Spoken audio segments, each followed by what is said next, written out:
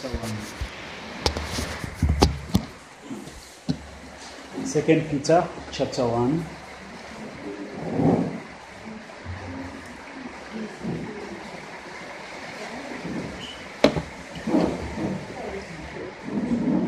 Second Peter chapter 1, and we'll be reading from verses 16 through 21. And it reads, "For we did not follow cleverly devised myths when we made known to you the power and the coming of our Lord Jesus Christ. But we were eyewitnesses of his majesty. For when he received honor and glory from God the Father, the voice was borne to him by the majestic glory, 'This is my beloved Son, with whom I am well pleased.'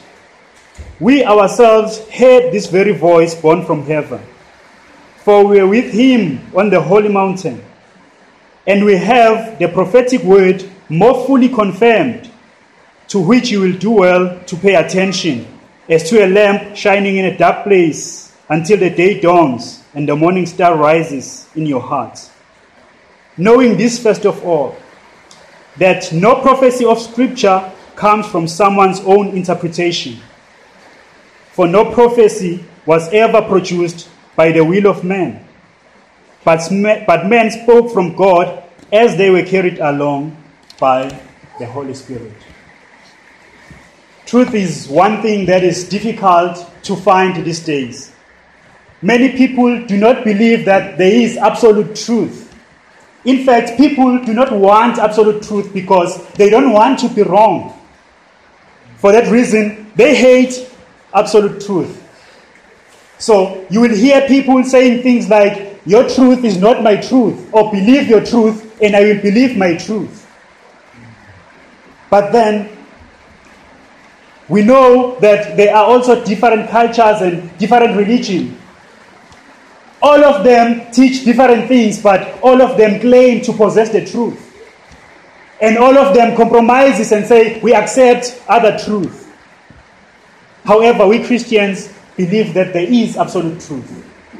It is not about my truth, it is not about your truth, but it is about the truth, which is God's truth. We find that truth in the Scriptures, or what we know as the Bible. As we gather every week, we preach the Scriptures, we sing the Scriptures, we pray the Scriptures, and that is because we believe the Scriptures. As a church, the Bible is our authority. As individuals, the Bible should be our authority as well. Today, the book of Peter will help us understand why the Scripture is the absolute authority, and then why the Scripture is truth as well. So by looking at 2 Peter 1, verse 16 to 21, I want us to see 3 points on why we should trust the Scriptures. We should trust the Scriptures because, 1, it was written by eyewitnesses, verses 16 to 17. 2, it is greater and reliable than any experience, verses 18 and 19. 3, it comes from God, verses 20 and 21. The book of 2 Peter is known as Peter's farewell text. He wrote this letter knowing that he was going to die, as we see in verse 14. Peter starts by showing believers that in his divine power, God has provided everything that they need to live a godly life.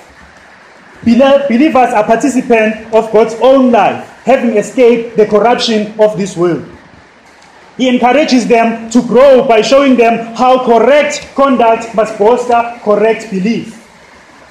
In doing that, he mentioned few qualities that believers should aim for, even as they wait for the coming of our Lord Jesus Christ. 2 Peter 1, verse 5 to 7 says, "Make every effort to supplement your faith with virtue, and virtue with knowledge, and knowledge with self-control, and self-control with steadfastness, and steadfastness with godliness, and godliness with brotherly affection, and brotherly affection with love." He then assures them that if they practice these qualities, they will be fruitful in their Christian walk.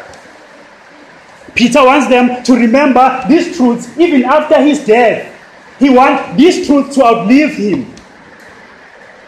Then from verse 16, he talks about the reliability of the Christian message or of our Christian faith, which is our focus today. We must trust the scripture because it was written by eyewitnesses. Peter starts by showing us what the scripture is not. He says, "For we did not follow cleverly devised myths." The scripture is not a myth.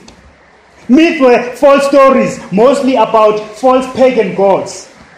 They were fabricated cleverly, and their purpose was mainly to explain natural events and to justify other religious beliefs. Myths had no historical evidence and were not based on facts. There were other myths that came out of good intention, not because they were true, but because their aim was just to promote good behavior. So while myths predominantly focused on pagan gods, there were those who had good intention to promote good behavior. Whatever the case may be, Peter says scripture is not like these cleverly devised myths. Scripture is based on historical fact. When he and others were proclaiming the power and the coming of the Lord, they were not following these traditional myths. Unlike the authors of myths, they were not telling baseless stories. Peter says we were eyewitnesses of his majesty. Now, that is a huge claim to make. In the ancient world, eyewitness testimony was important in establishing a case historically and legally. It was an immense responsibility to be a witness. To claim to be a witness, it was not an easy thing. It was a huge claim to make. Let's look at a few examples from the Old Testament. Witnesses were responsible for laying a charge or even for stating a case. Moses told Israelites in Deuteronomy 19 verse 17, only on the evidence of 2 witnesses or of 3 witnesses shall a charge be established. If someone was involved in the case that resulted in death, a witness was the one who was supposed to throw the first stone. Deuteronomy 17 verse 7 says, the hand of the witness shall be first against him to put him to death, and afterwards the hand of all people. Witnesses had to be honest, or else they were going to face punishment. Proverbs 19 verse 9 says, a false witness will not go unpunished, and he who breathes out lies will perish. For justice' sake, it was compulsory for a witness to testify. Leviticus 5 verse 1 says, if anyone sins in that he hears a public adjuration to testify, and though he is a witness, whether he has sinned or come to know the matter, yet does not speak, he shall bear his iniquity. Now, Peter and other apostles were Jews who knew all these responsibilities. They knew how faithful the witness was supposed to be. Hence, they were faithful when they were teaching the word of Christ. They knew how compulsory it was for a witness to testify, especially in matters involving justice. And for that reason, they testify about the justice of God. They knew how dangerous it was for a witness to tell lies. Hence, they stick to the truth, even when it costed their lives. Writing to people who knew the Old Testament, people who could easily investigate his claim, Peter says, I am an eyewitness. What makes this exceptional is that he's not just claiming to be a witness in matters involving human, but he's claiming to be a witness of the greatest person who ever lived, Jesus Christ. Beloved, we know his testimony is true because Matthew, Mark, Luke, John, and even Paul, they validate his claim. So we know that it is true. Verse 17 says, when Jesus received honor and glory from God, and when the Father said, this is my beloved Son, with whom I'm well pleased, Peter was there. What does that mean? My brothers and sisters, this is not a small thing. As you are sitting there looking at your Bible, you have the words of Christ written by people who saw Christ, people who also became witnesses of Christ because they were sent by Christ. That is not a small thing. You have a message from the eyewitnesses. This is not a hearsay. It is one thing that made Christianity different. Listen to what John says. 1 John 1, verse 1 to 3. That which was from the beginning, which we have heard, which we have seen with our eyes, which we looked upon and have touched with our hands concerning the word of life. The life was made manifest, and we have seen it, and testify to it, and proclaim to you the eternal life which was with the Father, and was made manifest to us. That which we have seen and heard, we proclaim also to you. In other words, John says, the creator of all, the fountain of life, the giver of eternal life was manifested to us. He says, we heard him, and we saw him, and we touched him, and we looked upon him. Now we proclaim him to you. That is what John says. The scripture was written by eyewitnesses, people who really saw Jesus. Peter and other apostles were willing to die for this truth. In fact, they even died for this truth. They were not willing to deny it. They couldn't keep quiet because they knew what they saw. They knew that they saw Jesus Christ. So they stick to this truth. I read that in 1972, one of the greatest political crimes known as the Watergate scandal was uncovered. The President of America at that time, Richard Nixon, was involved in this political crime. And he later became the only American president to resign. So the Watergate scandal was basically a bugging incident that originated from a massive campaign of political spying and sabotaging political opponents. It was conducted on behalf of this President Nixon because he wanted to be re-elected. So it involved the high officials of the White House. So many powerful men were involved in this crime. But then their plan fell apart when 5 men were caught in the act of burglary. And when their plan became public, each man started defending himself and he forgot about everyone else. One guy called Charles Colson was also involved in this scandal. So he was arrested like others, but he later became a Christian and founded what we know today as Prisoners Fellowship. Talking about the resurrection, this ex-convict who became a Christian, he said, I know the resurrection is a fact. And Watergate proved it to me. How? Because 12 men testified they had seen Jesus raised from the dead. Then they proclaimed the truth for 40 years, never once denying it. Everyone was beaten, tortured, stoned, and put in prison. They would not have endured that if it went true. Watergate embroiled 12 of the most powerful men in the world, and they couldn't keep a lie for 3 weeks. This man, who was also an attorney, was involved in one of the greatest scandals of the 20th century. He saw powerful and wise men crumbling instead of keeping and sticking to the truth that would have kept them in power and safe. But when he looked to the testimony of weak men like Peter, men who were willing to die for their truth, he became so sure that the scripture is true. He became so sure that indeed these men were eyewitnesses of Christ. Brethren, what we have is true. And what we have, it is the scripture. Brethren, we know that from the onset, the writers were killed. Their message was ridiculed. Christianity was questioned. But the scripture has always endured. That is because Peter and other apostles were not following cleverly devised myth. They had a choice to just add Christ to whatever pagan gods were there.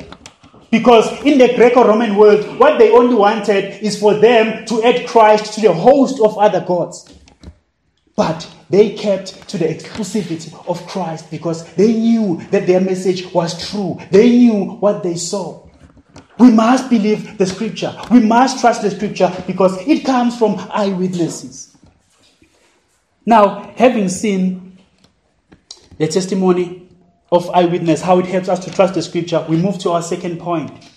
We must trust the scripture because it is greater and more reliable than experience. In verse 18, Peter says, we ourselves heard this very voice born from heaven. Luke tells us about the sensational event that happened at the Mount of Transfiguration. Jesus went up with Peter, James, and John to pray. Luke 9 verse 29 says, and as he was praying, the appearance of his face was altered, and his clothing became dazzling white. And behold, two men talking with him, Moses and Elijah, who appeared in glory and spoke of his departure, which was about to be accomplished at Jerusalem.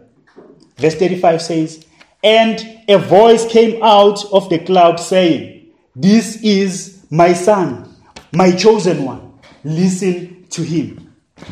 Now, this portion tells us that Peter saw a glimpse of a glorified Jesus. Not only that, but he also heard a voice coming from heaven. A voice that commanded them to listen to Jesus. As glorious as this experience was, it was not the only experience that Peter had. It was not an isolated experience. Let's look at a few other experiences that he had. Jesus healed a man with a withered hand. Matthew 12, verse 13. Jesus feeds over 5,000 people. Matthew 14, verse 21. Jesus walks on water. Matthew 14, verse 25. Jesus raises Lazarus from death. John 11, verse 43. Jesus ascends to heaven. Act 1, verse 19. Lastly, the apostles received the Holy Spirit. Act 2. Now, these are all great experiences. And there are more.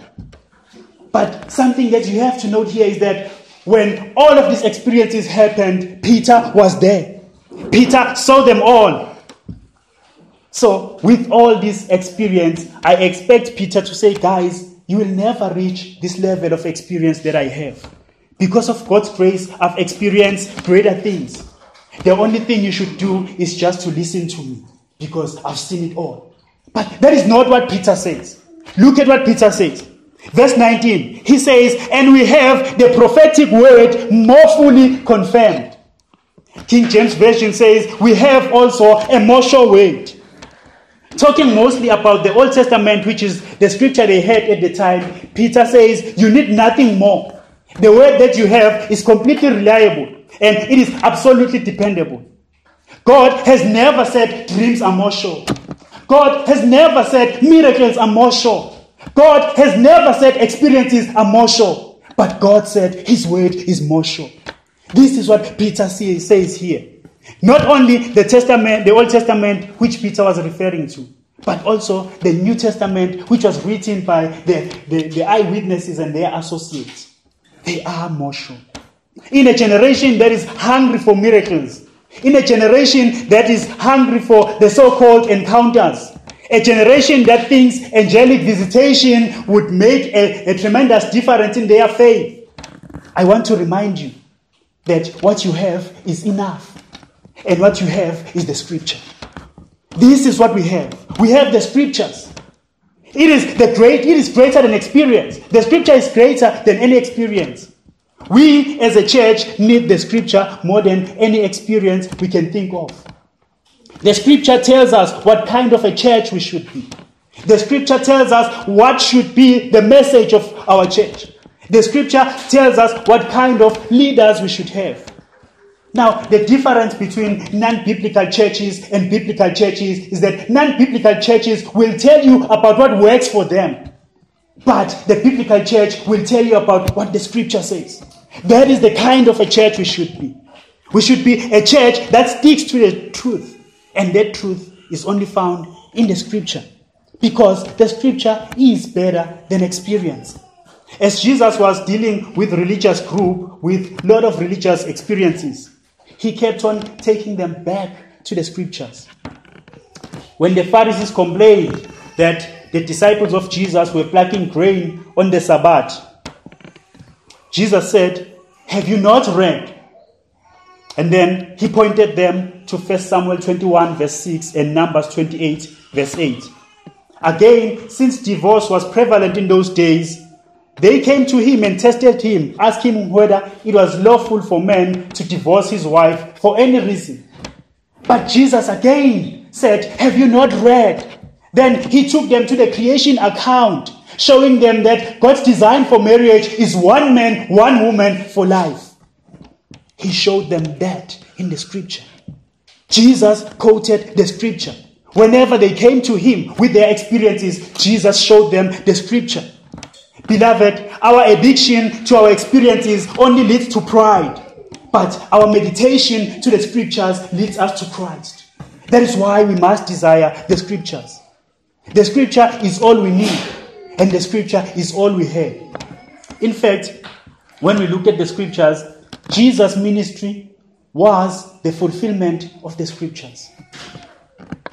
Looking at Luke 4:18, Jesus quoted Isaiah 61, saying, the Spirit of the Lord is upon me, because he has anointed me to proclaim good news to the poor. He has sent me to proclaim liberty to the captives and recovering of sight to the blind, to set at liberty those who are oppressed, to proclaim the year of the Lord. And then in verse 21, he says, today this scripture has been fulfilled in your hearing. Hanging on the cross, he repeats David's words of Psalm 22. He says, my God, why have you forsaken me? The writer of Hebrews ascribes the word of Psalm 40 to Jesus. Hebrews 10 verse 7 said, then I said, behold, I have come to do your will, O God, as it is written of me in the scroll of the book. In Matthew 12, the scribes and Pharisees were looking for signs and experiences. Look at what Jesus said. Matthew 12 verse 39. He said, an evil and adulterous generation seek for sign, but no sign will be given to it. Except what? Look. He says, except the sign of the prophet Jonah. Instead of looking for experiences and signs, Jesus said, look to the book of Jonah. Look to the scripture. That is the only sign that God will give you. God has given you the scripture, therefore look to the scriptures. In Luke 16, Jesus told a parable of Lazarus and the rich man. What we see there is that in Hades, the rich man wants Abraham to send Lazarus to warn his brothers. He thought the experience of being warned by someone who came from the dead would make a difference. But what did Abraham say? He said, they have Moses and prophets. Let them hear them. In other words, he said, go and read the written account of Moses and the written account of the prophets, which is the scripture. That is all you need. You don't need someone coming from the dead to teach you or to preach to you that Christ is the Lord. You only need the scriptures. Because what you have is the scriptures, and the scriptures are enough. In all this, we see one thing. That is, the scripture is enough. Because the scripture is enough, Peter goes on to say, you will do well to pay attention as to a lamp shining in a dark place until the day dawns and the morning star arises in your heart. Peter tells them to pay attention to this prophetic word called the scripture, as he compares it to a lamp that shines in a dark place. By pay attention, Peter means devote your thoughts and effort to the scriptures. He means cleave to this truth, which is the scripture. Beloved, we live in the world that is full of darkness. We live in the world that is full of deception. We live in the world that believes that any experience is greater. But we know that we have the scriptures, and the scriptures are greater than experience. But not only that, we also know that the scriptures are more reliable than experience. Only the scriptures shows us what is the problem in the world or what is wrong with humanity. You can only find that in the scriptures. Romans 3 verse 23 says, for all have sinned and fall short of the glory of God. That is the problem of humanity. You can only find that in the scriptures. Only the scriptures can give you an accurate diagnosis of a human heart. Ask any other ordinary person. They will tell you that I have a beautiful heart. I am kind. I am loving. But go to the scripture. It will show you how the heart of man is. Hallelujah. Look at the scripture. It will say the heart of man is deceitful above all things and desperately sick. Who can understand it? Jeremiah 17, verse 9. While many claim to be good people, look at what the scripture says. The scripture says, all have turned aside. Together they have become worthless. No one does good, not even one. Their throat is an open grave. They use their tongues to deceive. The venom of asps is under their lips. Romans 3, verse 12, verse 13. But the good news is that it doesn't only show us the problem. The scripture also points us to the solution. While people think we need behavioral modification, but truth is we need the gospel. We need the scriptures. Because faith comes from hearing, and hearing through the word of Christ. Or how can a young man keep his way pure? By guarding it according to your word. Psalm 119, verse 9. Brothers and sisters, you will never know who you are until you know the scriptures. And you will never know what God wants you to be until you submit to the doctrine of the scripture. With all their experiences, time and again, people have failed to identify and deal with the real problem in the world. They think we have a political problem, or a social problem, or a cultural problem. However, in the first 3 chapters of the scripture, we see that we have a sin problem. And the rest of the scripture provides a gospel solution. The scripture is more reliable.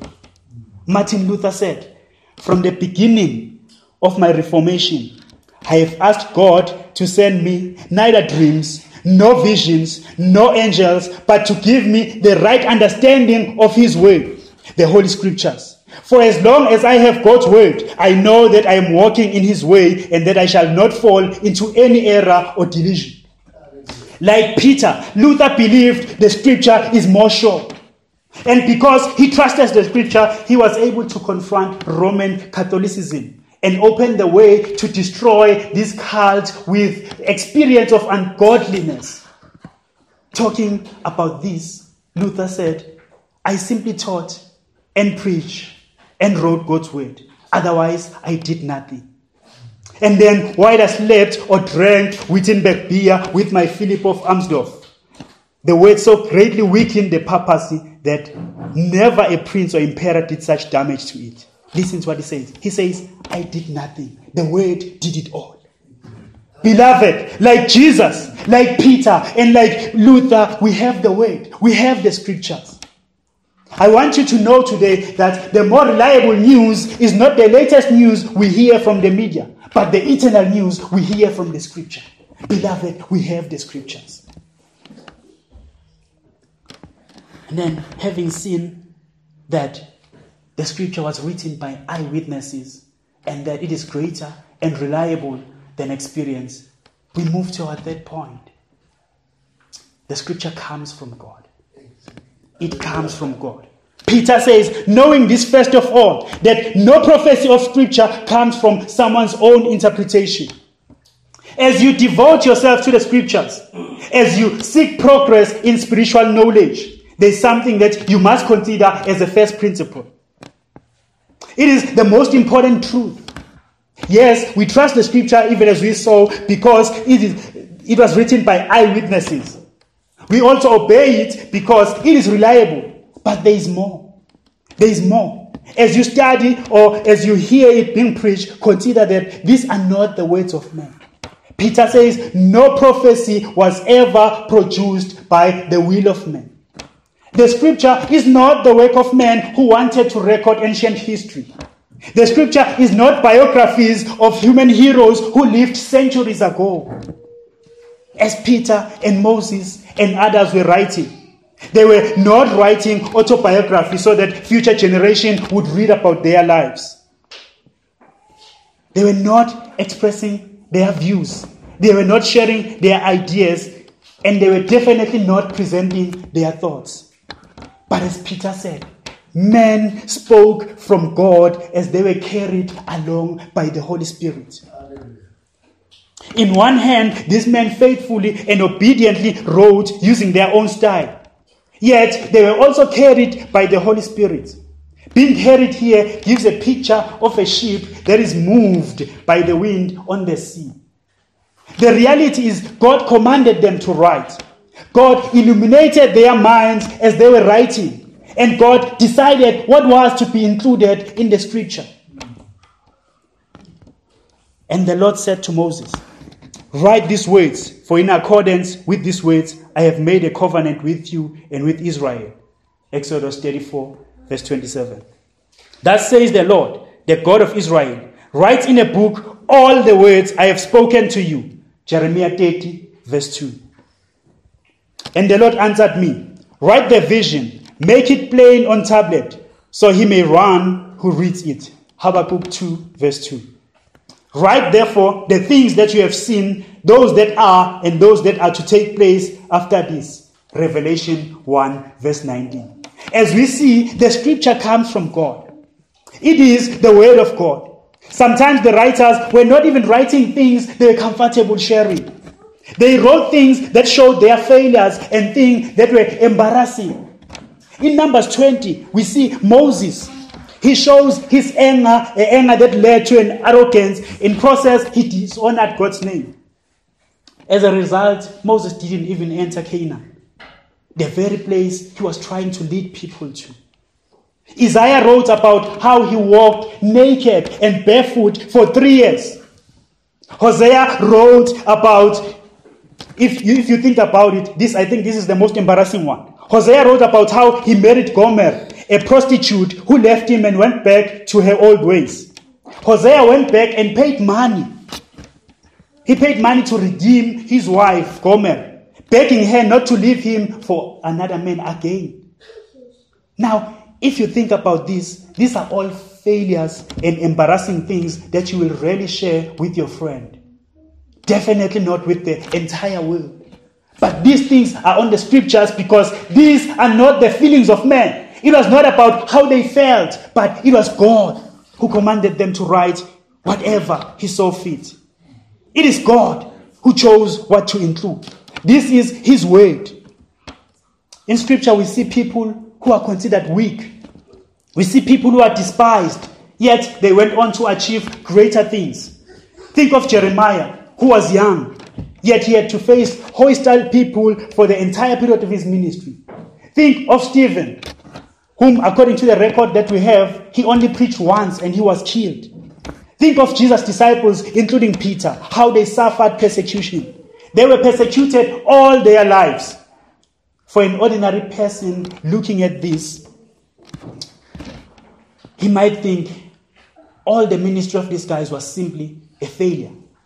Maybe someone can say these weak men failed and they were killed. They didn't really see the fruits of their ministry. But brothers and sisters, even though these men died many centuries ago without really seeing the fruit of their works, more than 1,000 years later, the gospel is still preached. The gospel is still saving people. The gospel is still sanctifying people. Because of the works of these men. Because in reality, it was not their message. It was God's message. Though these people did not even see the fruit of their labor, God, the author of the message, sees the fruit of their labor. This is the first principle that Peter wants us to see. This is the first principle that Peter wants people to consider. That the scripture is the word of God. Men, as were writing there, they were carried along by the Holy Spirit. Even after saving them, after he had set them apart for himself. Think about this. God did not let the men write the scripture on their own terms. With all the kind of experiences they had, God did not let them decide what to write. If these men, with all their experience, wrote the scripture by themselves, they would have written the truth, yes, but it would be an uninspired truth. It would be an uninspired truth, rather, or a non-God-breathed truth. So, what makes scripture special is not just that it is truth, but that it is an inspired truth. A truth that brings not only information, but a truth that also brings transformation. A truth that brings not only wisdom, but freedom. A truth that points us to the cross. Everyone saw Jesus. Not everyone saw Jesus, but everyone who wrote was led by the Holy Spirit. Everyone who wrote the scripture was led by the Holy Spirit because this is God's will. This is God's will. the writer of Hebrews attributes Psalm 95 to the Holy Spirit. In Hebrews 3, verse 7, he said, therefore, as the Holy Spirit says, then he quoted Psalm 95. Again, in Hebrews 10, he attributes the words of Jeremiah to the Holy Spirit. This shows that the writer of Hebrews was in agreement with Peter that this is the word of God. Beloved, we have the word that comes from God. God himself is the one who authored this word. So I want you to know today that God still speaks to us. God speaks to us. You just have to follow these 3 special steps. 1, take your Bible. 2, open it. And 3, read it. Then you will hear God speaking to you. And as he speaks, notice what the writer of Hebrews says. He does not say the Holy Spirit said, even though he is talking about the past events. Instead, he says the Holy Spirit says. This tells us that the Holy Spirit did not just previously speak to the people of the past, but he continually speaks to us. As we read the scripture, God speaks to us because this is his word. This is God's word. The scripture ought to make it clear the Bible does not just contain some words from God, but it is indeed the word of God. Brothers and sisters, you have a word written by eyewitness. Trust it. You have a word that is greater than experience. Pursue it. You have a word that comes from God. Obey it. As I close, I want to quote the words of Philip Henry. He said, conversion turns us to the word of God as our touchstone to examine ourselves, as our mirror to dress by, as our rule to walk and walk by, as our water to wash us, as our fire to warm us, as our food to nourish us, as our sword to fight us, as our counselor in all our doubts, as our friend to comfort us, as our heritage to enrich us. Let's pray. Great God and King, thank you for giving us your word. Your word is light and your word is truth. Help us to treasure it and to submit to your word always. Lord, without your Spirit opening our eyes and illuminating our hearts, we know that we will never really follow the teaching of your word. We pray therefore, Lord, that you may instill in us a desire to study your word and a desire to obey it. You are exalted, Lord, and we thank you for speaking to us through your word. We pray this in the wonderful name of our glorious Lord and Savior, Jesus Christ. Amen.